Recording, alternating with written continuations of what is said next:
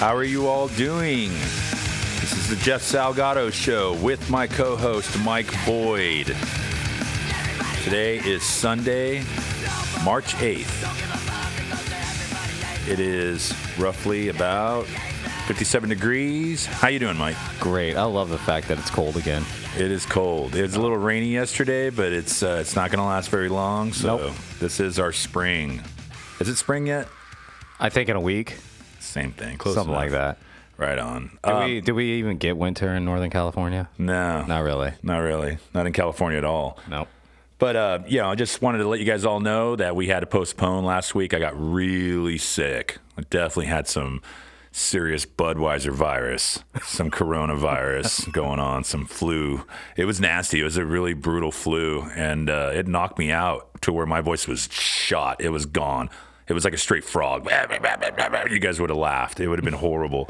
Have you stocked up on your toilet paper and paper towels and rice yet? No, not at all. I live in the United States. I shouldn't have to. Yeah. I'll just be running around wiping my hands, wiping whatever. Just touch people's faces after you sneeze. It's no big deal. Or I don't cover my mouth. I just cough right there. right in the air, right when I'm at the bus station or the Starbucks, just ha ha, and everybody looks at me like, what the fuck? And I'm like, yep, I just did that. I want to get a mask and wear it and put the Corona logo on it and just walk around. It's horrible. I know. I mean, it's really bad. I mean, there's a lot of things going on, obviously, but I think everybody's talking about it. I mean, everywhere you look, you're hearing coronavirus, blah, blah, blah. You're hearing the coronavirus deniers. You're hearing about how it's killing people. It's whatever. There's no shortage of information about it at this point, but I personally think it's definitely a fear of propaganda, and the people that are afraid, that's exactly what they want you to be. So I'm like, fuck them all. I don't care. I'm still going to go to shows. I'm still going to go to work. I'm still going to go out in public and spend money. I don't care. It's not going to stop me from doing anything I want to do. So South by Southwest is canceled. That's done. Elk Grove Unified School District, for people who don't live in California, that's a suburb of Sacramento. They have postponed classes because of coronavirus.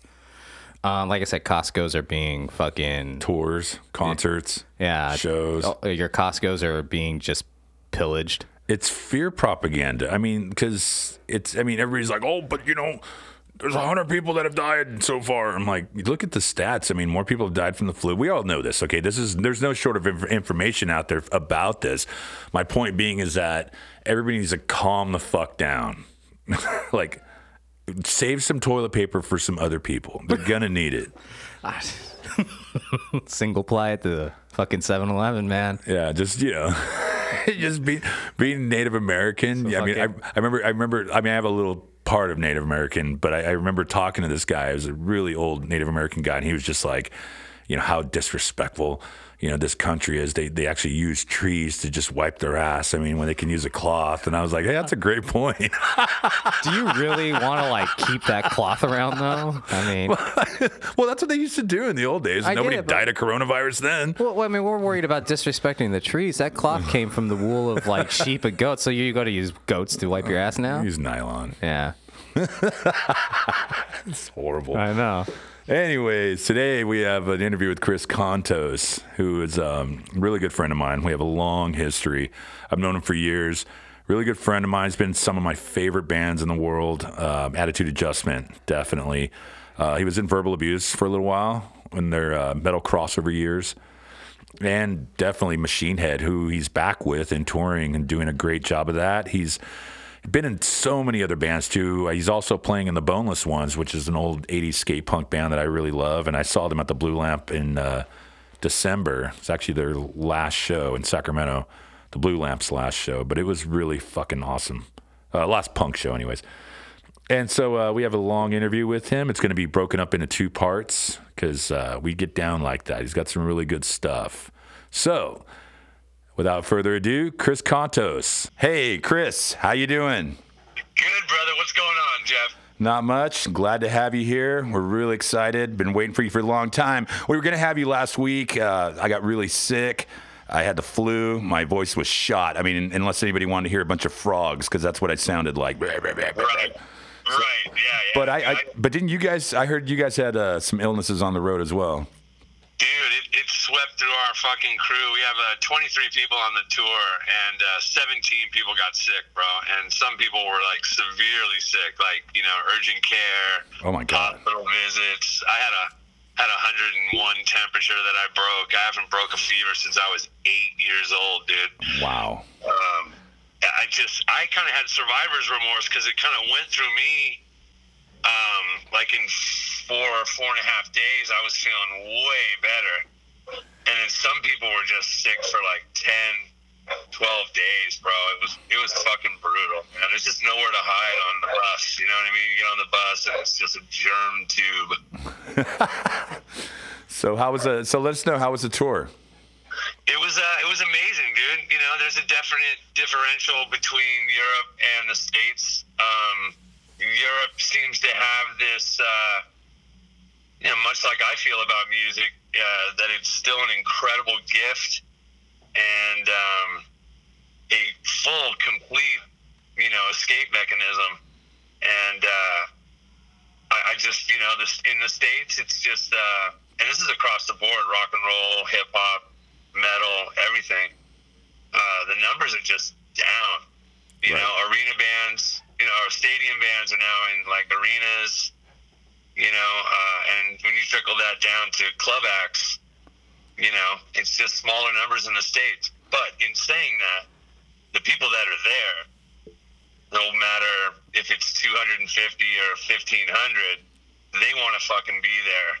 Right. You kind of get the feeling that you know, any more people or bigger numbers would start to just kind of dwindle into the looky-loo category, where they're dead anyways. You know, they're not a real functioning part of this, you know, the space. They're just a fucking ass standing there, you know. So in the States, like, we're a little bit more jaded, right? And we've seen everything.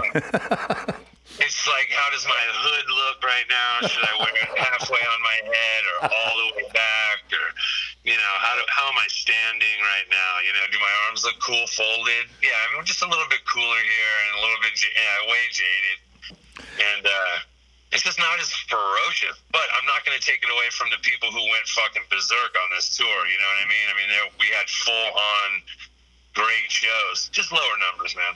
Yeah, when I saw you guys in Oakland, man, it was pretty impressive. You know, I was talking about it on the last podcast, and I never seen Machine Head, and it was something to behold. I mean, just when you stepped on the stage, when you rode out on the stage, it was amazing. The whole thing from there on, it was just on, and the crowd was feeling it. The whole crowd was vibing it. Even in the very back row on the ground, I was hanging out by the bar, and I just seen people rocking out. I was like, wow, all the way back here, they were just going off. It was nuts. Yeah, it was incredible, dude. It was a super emotional night. There was like, you know, redemption and cathartic across the board, and just, you know, so many people that were like, either like yourself not seeing, you know, seeing us for the first time, or people who have been there for every step of the way, or people who hadn't seen us in 23 years, or, you know, just friends and family and old colleagues. And it was over the top. It really was. I mean, there were some amazing shows in New York, you know, San Antonio, Albuquerque, Chicago, you know, there were some amazing shows, but dude, playing the Fox Theater was just ridiculous, you know. And for me, it ranks up there with, you know, my body felt like it was one of my best performances of my life. You know, I could feel my fingerprints on the sticks. You know, I was so hyper aware of the playing and the parts and the click track and the playback, and just everything was it was a perfect night, dude. It really was. I got to ask you something. How long did it take you to write that drum solo? Because that was amazing. So the drum solo. So like Rob asked me when this first started, you know, he kind of came in soft about it, but because he knows my past, and I've never done a drum solo before. I've only done drum solos doing Moby Dick whenever I do the Custard Pie Led Zeppelin tribute thing. So. And that's just kind of like praying almost, you know, that's not even feeling like it's me. It's just like a conduit, you know, kind of thing. So it didn't feel like a solo. Right. Certainly, and I was, when Rob asked me if I would do it, because Dave did it, and for them, it was a really cool part of the show, and it, wasn't your generic, let's go get a beer moment. No, not at all. And I always kind of felt like with my playing, I'm kind of all over the place, so it kind of is just a giant drum solo, so to gild the lily always felt very uncomfortable and strange for me, but I didn't write it really, dude. It was just like, what are like 6 things that I feel like I can do well? And then also, how can I make it still, because I really wanted it to stay in form with the next song we were going into, which was Rage to Overcome, which is like all toms, right. Double bass, just full tribal madness for almost the whole fucking song. So I wanted to keep it kind of in that vein, and also, the theme of the whole thing was like cha cha cha. It really was. Yeah, it was a trip, and I was terrified every fucking night doing it, dude, because it's just, I'm not real cool with playing by myself ever. I don't like to rehearse by myself, and just, unless I'm playing to a record or, in the headphones. Right. So it was terrifying, bro. It really was, and it was just gratifying that kids and fans got into it, and that it wasn't just silence. You know what I mean? So yeah. I really tried to be aware of like the listener, and that whole don't bore them to death with a bunch of ridiculously long skill. You know. Whose idea was it for the Neil Peart tribute? I thought that was beautiful. That was me. Yeah. And then I did it raw. Without the band for like 4 times.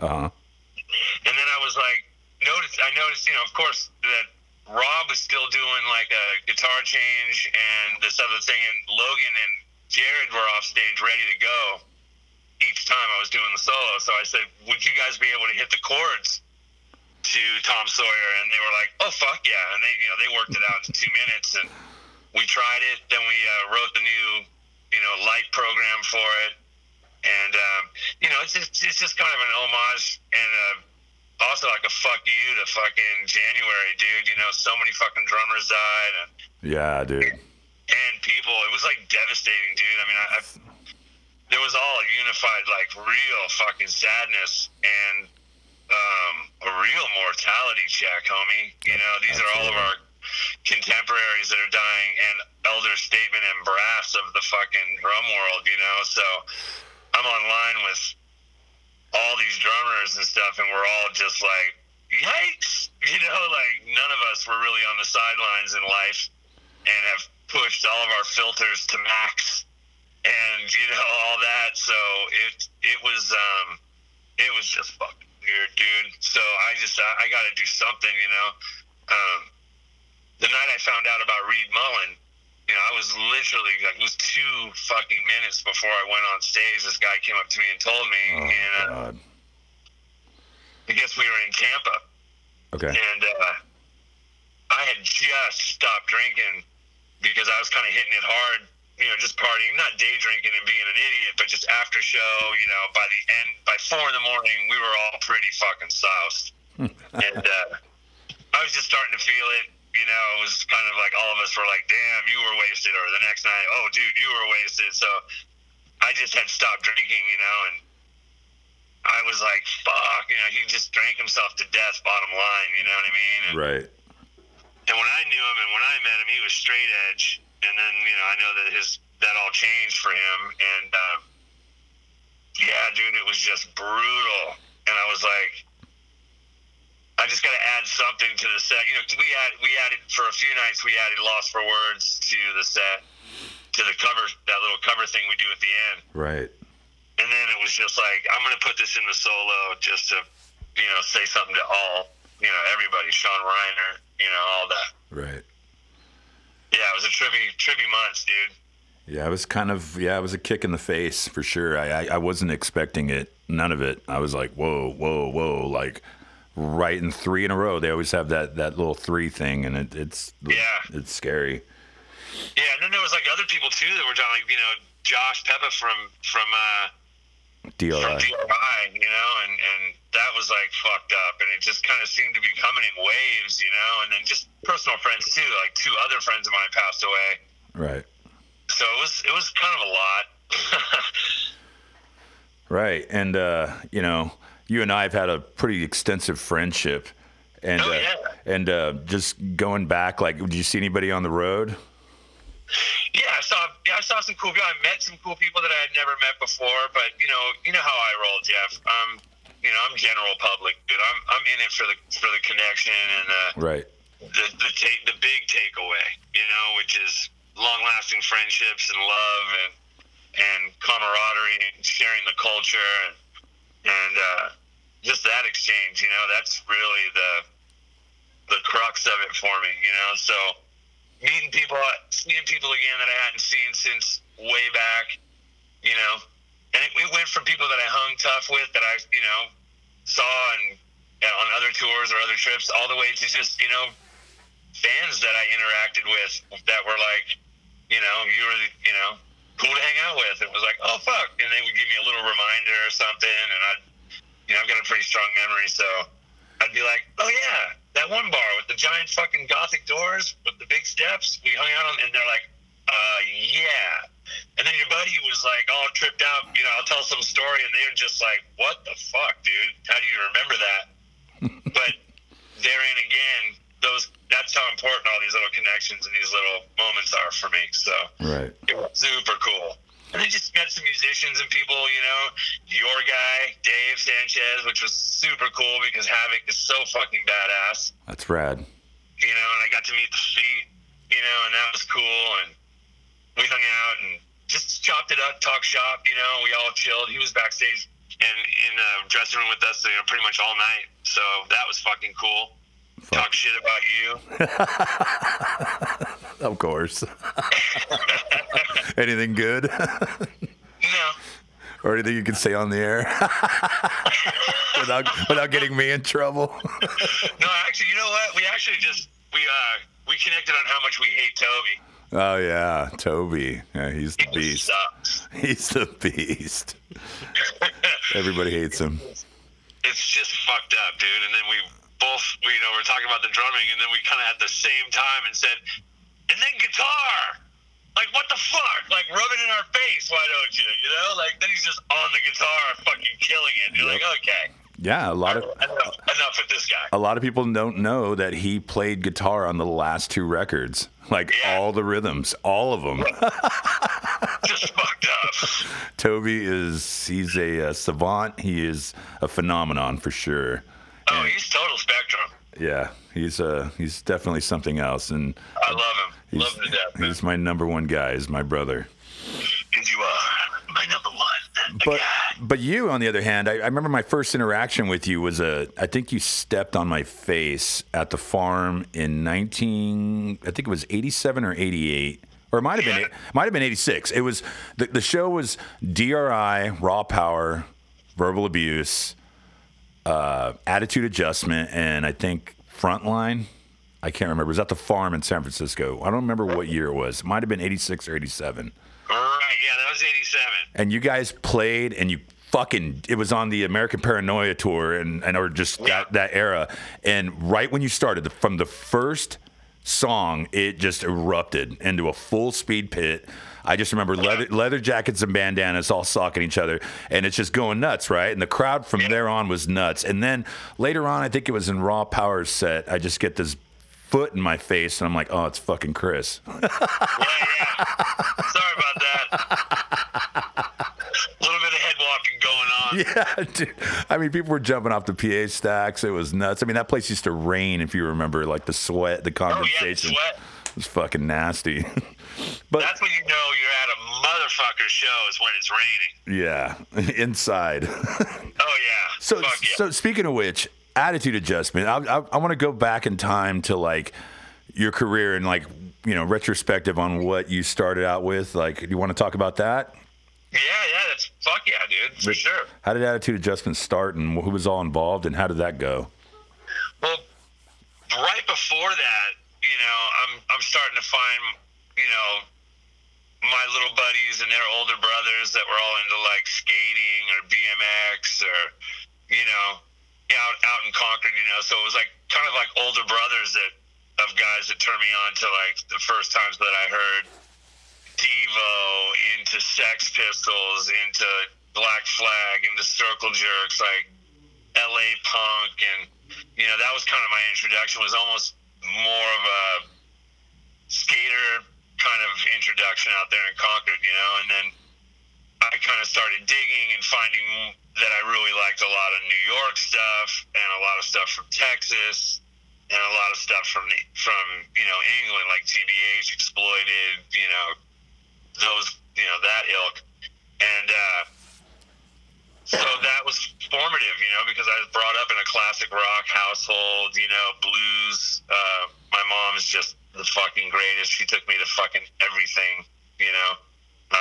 Rarely ever had a babysitter for concerts. You know, they would just bring me. So, I mean, we're talking Led Zeppelin, the Stones, the Who. You saw Led Zeppelin?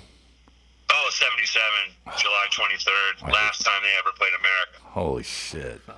Yeah, I've got a picture on Facebook of me making direct eye contact with John Bonham as they walked on stage. My stepdad was a master at getting to the premium spots in concerts.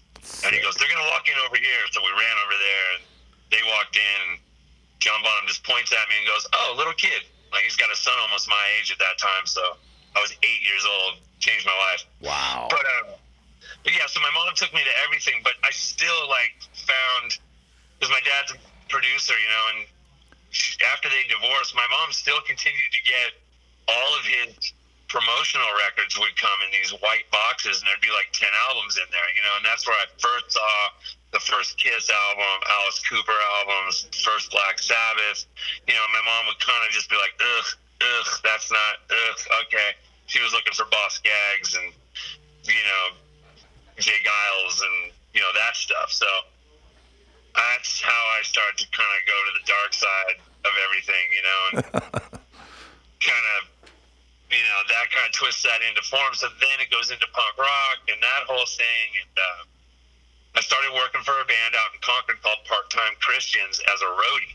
Mm-hmm. And at the same time, kind of did that. I would always help people into the show, you know, with their gear from the van, you know, whether it be Condemned to Death or MDC or verbal abuse. You know, I was just kind of one of those all hands on deck kind of guys with that. Right. So that roadie work was the first thing, and then was working for Part-Time Christians. They played a high school out in Concord High, in the quad at lunch, and of course the school didn't know what the fuck they were about to have happen. All these punks came out to that high school, like came on campus and kind of overran the show from all kinds of high schools and even out in the city and stuff. Berkeley, kind of was a madhouse. So I see this kid, he's like tall, skinny, white spiked hair, and I'm in the pit, you know, trying to get people to start slamming, and I grab him and we do like, the arms crossed, love loops, you know, we used to call it, where you just fucking do the spin, you know, and fucking two people in like the counterclockwise vibe. And so we did that. We knocked a whole bunch of people down. We knocked a kid in a wheelchair over, actually. It was totally fucked up. And so after, a bunch of people were going to hang out and go get beers and go to this spot where people skate, this drainage ditch. So we went there and we're hanging out. And I have this like overwhelming sense of like familiarity with this guy. I'm like, this guy, I know this guy from somewhere. And later that night, we were all over at this guy Eric Juice's house, and we were all going to crash. He's got an awesome backyard with lawn chairs and shit. People just party around their little fire pit. You can just crash there at the house. His parents were cool. So he calls his mom, and he says, you know, I'm spending the night over at Eric's house, blah, blah. And his mom's kind of strict. You know, she's asking everybody's name. And he looks at me and he says, what's your name? And I go, Chris Kontos. And he puts the phone down at his hip and he goes, oh, dude, we went to Street Learning Center together. You know, because I went to like special schools and shit. I'm all dyslexic, fucked up as a kid. So, so I'm like, what? And then we totally remembered that we were in the 4th grade together. And, you know, it was like we started remembering all this shit. Like, we both wore Kiss makeup on Halloween, the only kids in school to do it. And I was like, fuck. And so that's how me and Eric McIntyre met. At the time, he was still Smith. And we started just jamming. It was just a two-man band, and it was called Homicidal Youth. And we took a lot of shit for our name from people and stuff, you know, so we were kind of already like, this name sucks, you know? And at the same time, we met Rick Straw at a place called the Record Exchange, and we'd also bumped into him and met him at the Record Vault in San Francisco. Now, Rick was the bass player, right? Right, yeah. I remember him. And he had never, he's like a total fucking genius computer program. You know, his bedroom, he had like it was like war games in his bedroom. You know, he had the old big black modem phone, and he had word processors, and you know, to this day, I mean, he does Westwind Industries, and his software and applications have made people billions and billions of dollars. He's like a computer programmer rock star.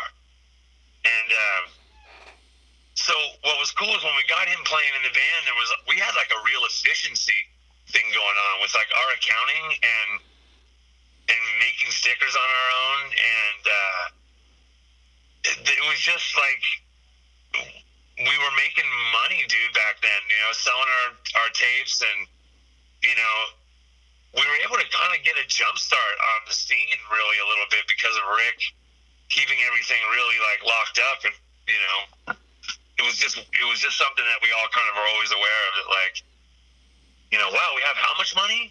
Like, we can go do that tour, or we can rent that van, or we can, you know, do that. So we got together, and we met this guy from Teenage Warning, Kevin Reed, and he was super into it. So he was our first singer for about 6.5 months. And then him and his friend were in San Leandro fucking around with some fireworks. And one of the bottle rockets went in this guy's house and went like across the wood floor up into the couch. And they couldn't find it. And it was smoldering. And it ended up being like a big old fire in this room in the house. And because Kevin was 18 years old, the parents pressed charges on him. Oh my God. Yeah, and he actually, you know, he went to Santa Rita. And at that point, dude, your singer is going to fucking prison. Right. You know, we're 15, 16 years old. Fucked up. He's dead. You know what I mean? He's going to be raped and killed. You know, it's just like, life is over. You know what I mean? We're like, we didn't know what to do. He was going away for 8 months. And back then, you know, dude, time was like, you know, the most important thing ever. Right. And so that's how the Andy Anderson and Chris Capero era kind of happens with Attitude Adjustment. Okay. You know, that's when, you know, because we didn't record with Kevin.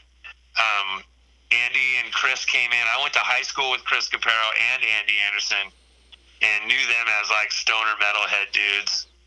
And you know, the crossover thing happens. Right. And they're all into Discharge and going to see, you know, GBH and Broken Bones, and you know, I'm starting to go to see Possessed and Exodus and Slayer, and you know, we're bumping into each other. So that was already kind of happening. And then, you know, Andy's out at the Vault all the time and Record Exchange. So that little connection between Rick, Andy, and Chris, and myself and Eric was like, in a band, true crossover, you know? Mm-hmm. And yeah, we did that first demo with Doug Pipebomb Piercy from Heathen. Dead Serious? Yeah, Dead Serious demo, 4-track. And yeah, that blew up, dude. I mean, that Dead Serious demo, we'd get rid of a box a night at a show, dude. Just bam, $5 a pop. And that's how everybody was rolling back then. You know, Death Angel, you know, everybody had their Sacrilege DC, you know, all the demos that were happening back then. And but we were crushing a box a night, sometimes two, you know? Right. So we were like, we got to record, and that's when Andy approached Brian Schroeder, you know, Puzzhead. Right. And he came to rehearsal and said he wants to put our album out. That was the Pussmort Records, right? Yeah, on Pussmort, yeah. Right. And we were like, whoa, fucking crazy. And that just all happened really fucking fast, you know? Right. Recorded that album, you know, and I think that record over time, dude, sold about 65,000 copies, bro, which is pretty big for a band back then, you know, to have reached its full album cycle and have sold that many copies, you know? Yeah, I bought it. I went to the Music Zone and pulled it out and looked at it and was like, oh, X&O, nice. Pussmort, mine. It's instantly. And I already knew who you guys were, and you guys had a huge buzz in the Bay Area at that time. Right, and I just think that was because, you know, we had two scenes that we could draw from and pull in, you know, and right. And then crossover is like really happening, so everybody's investigating it and checking it out. So those were spectacle times for everybody, you know. It was like Violence and PTC playing with Death Angel and Attitude Adjustment, or Sacrilege, Attitude Adjustment. You know, these lineups were like really dynamic for the times, you know. Yep. Because like right before that, it's an instant fucking fight going to a show as a Mohawk. You know, I mean, right. You know, punk rock was still hey faggot in metal at that time. Right. You know, and fucking who are these long-haired fucking dirtbags, you know? Right. In punk rock, you know? So exactly. It happened fast where all of a sudden everybody was fucking cool with it. I remember that. I remember going to shows and being like, who's going to scrap? We used to have the skinheads to deal with, but everybody else was like pretty chill. And I was like, whoa, this is trippy. But it was the best. I went to that Exodus Possessed, or, you know, Slayer Exodus Possessed Vermin show at Ruthie's. Mm-hmm. And I was one of like 5 punk rockers that were in there, and 2 of them were chicks. You know, Joanna Kayat and Carol DMR.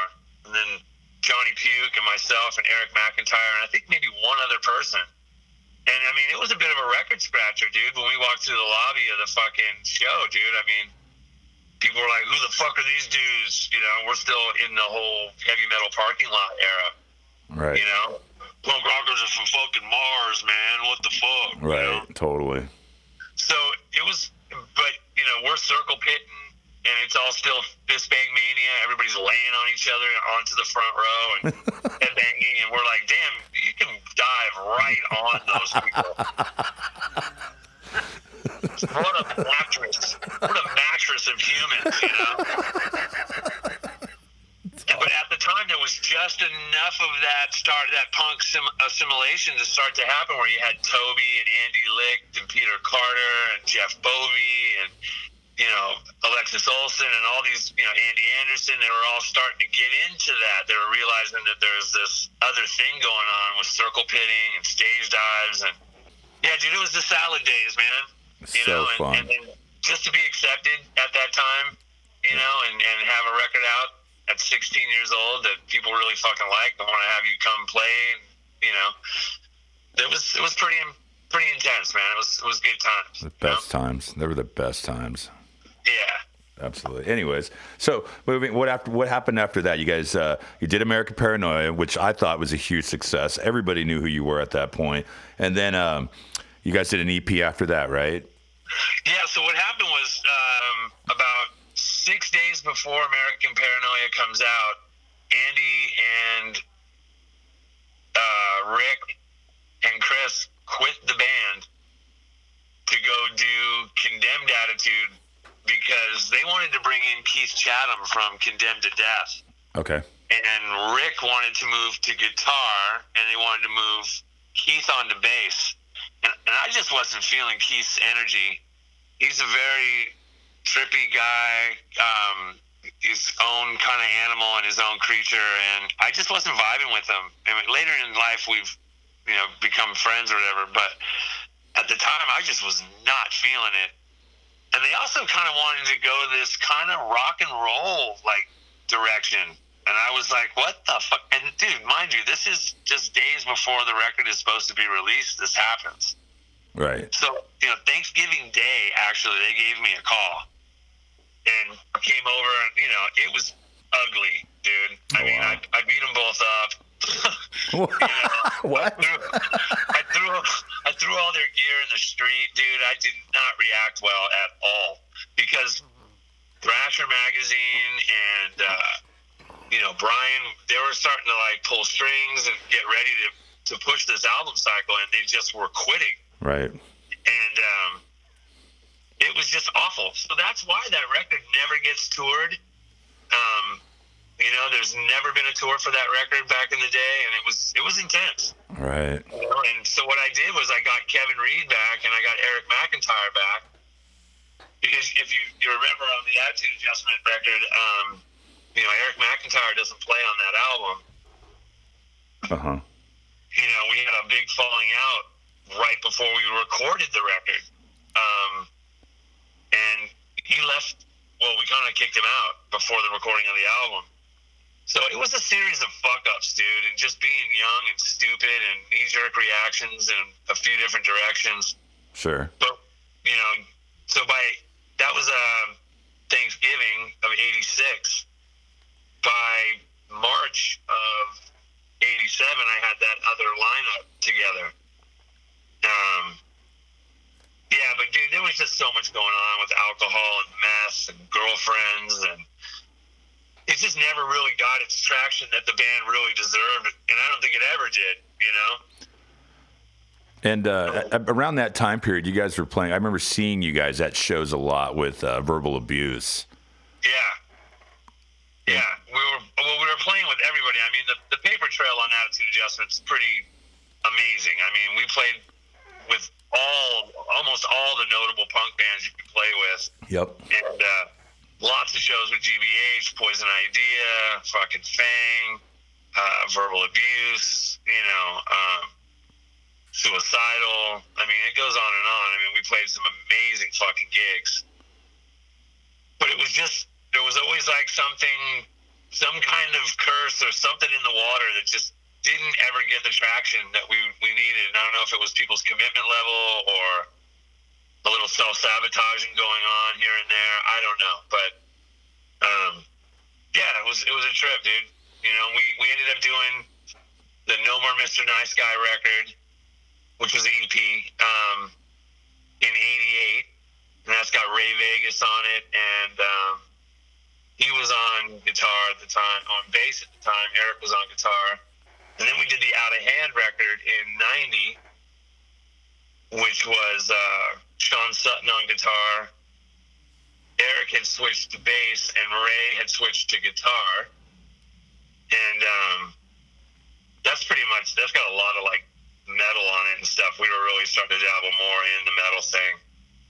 And then we were off for like 19 years, dude. And from that point, all kinds of other bands and stuff happened for me and for those other guys too. And did you guys did you join Verbal Abuse right after that, or when was it? Yeah, I joined Verbal Abuse.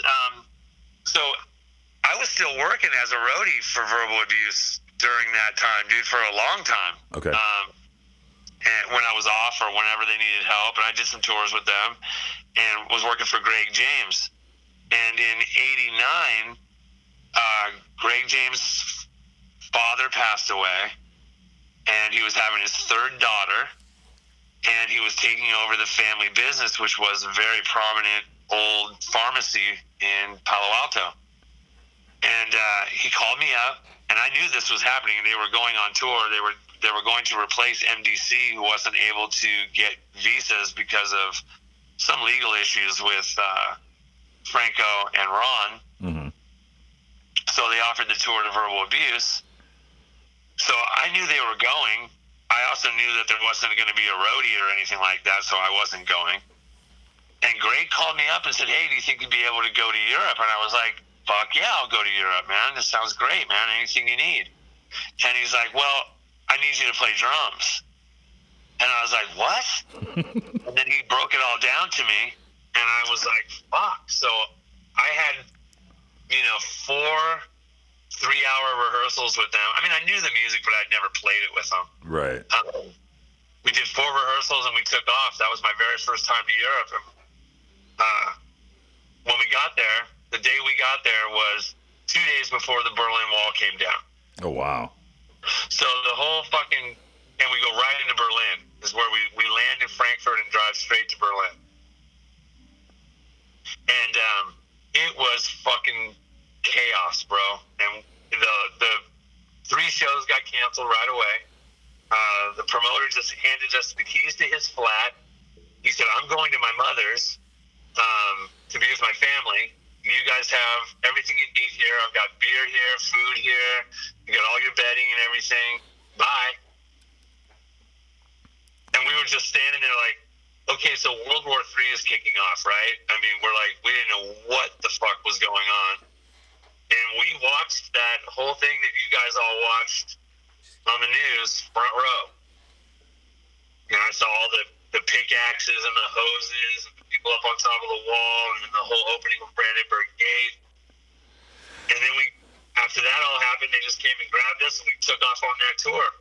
And that tour was almost 3 months long. So we were on tour for a long fucking time. You know, it was just an intense time being in verbal abuse, dude. Lots of fighting with, you know, there was lots of, you know, the VA rocks your liver aspect is everybody wants to do that. So they've got copious amounts of fucking drugs and alcohol. You felt challenged the whole time to, you know, beat the gauntlet, you know. And oh, my God. it was intense, dude. It was really intense. I mean, there's tons of stories that are in that touring cycle I did. You know, when we went back after that, like 6 or 7 months later, and did a whole another 3 months tour. Did you beat anybody up? Oh yeah. Yeah. See, what happened was like Scotty. You know, Scotty was a super caustic, fucking really agitated fucking person back then, and you know he would get into it with somebody. And then I would come over and try to be the voice of reason.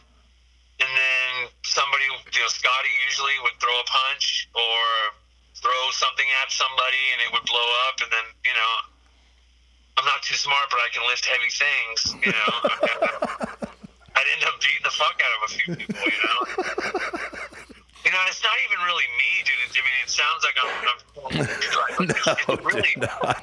it's really like the teddy bear gets slapped. Totally. And so, you know, that's really like not my thing, but it was a thing with verbal abuse, you know.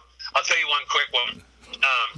We played Paris, and we were hanging with all these dudes and their girlfriends, you know, and some other girls and stuff. And we go to this bar, and when we get there, Scotty hangs outside with this girl he's, you know, making out with or whatever. And I go to the back of this bar, and this bar's got big, giant floor-to-ceiling windows, so I can see out to the street, but I'm still way in the back of this packed bar. And then all of a sudden, I look out there, and I see Scotty surrounded by a bunch of, like, skinhead rockabilly types. Oh, shit. And then it got him surrounded, and then I'm like, I'm going to go outside. So I start doing the, excuse me, pardon me, excuse me. I'm like making my way through, and as I'm watching, starts to escalate. He gets pushed from behind. He turns around. He gets pushed in the back from somebody else. He's starting to get ganip-ganopped. And boom, they were on him, dude. And, you know, at that time, he had hair down to, like, almost his waist. Yeah, I remember. They all grabbed a fucking rope, dude. They had, like, each had, like, a huge piece of his hair, and they were kicking and punching. And he was just swinging his arms, like, flailing. And so I bolt outside. I jump up on this car, and I do a stage dive on the whole pack. That's awesome. Like, I just go, raw. I've felt that before. I know what that's like. It sucks. So I knock everybody down, and they all jump up, and that's when the rest of my band came out, plus these 3 guys. You know, we had one guy on the road, Sebastian Fuchs from the Dicks. The bass player from the Dicks was our merchandise guy. And then we had this guy, Tank, and this guy, Tarzan, both French punk rockers.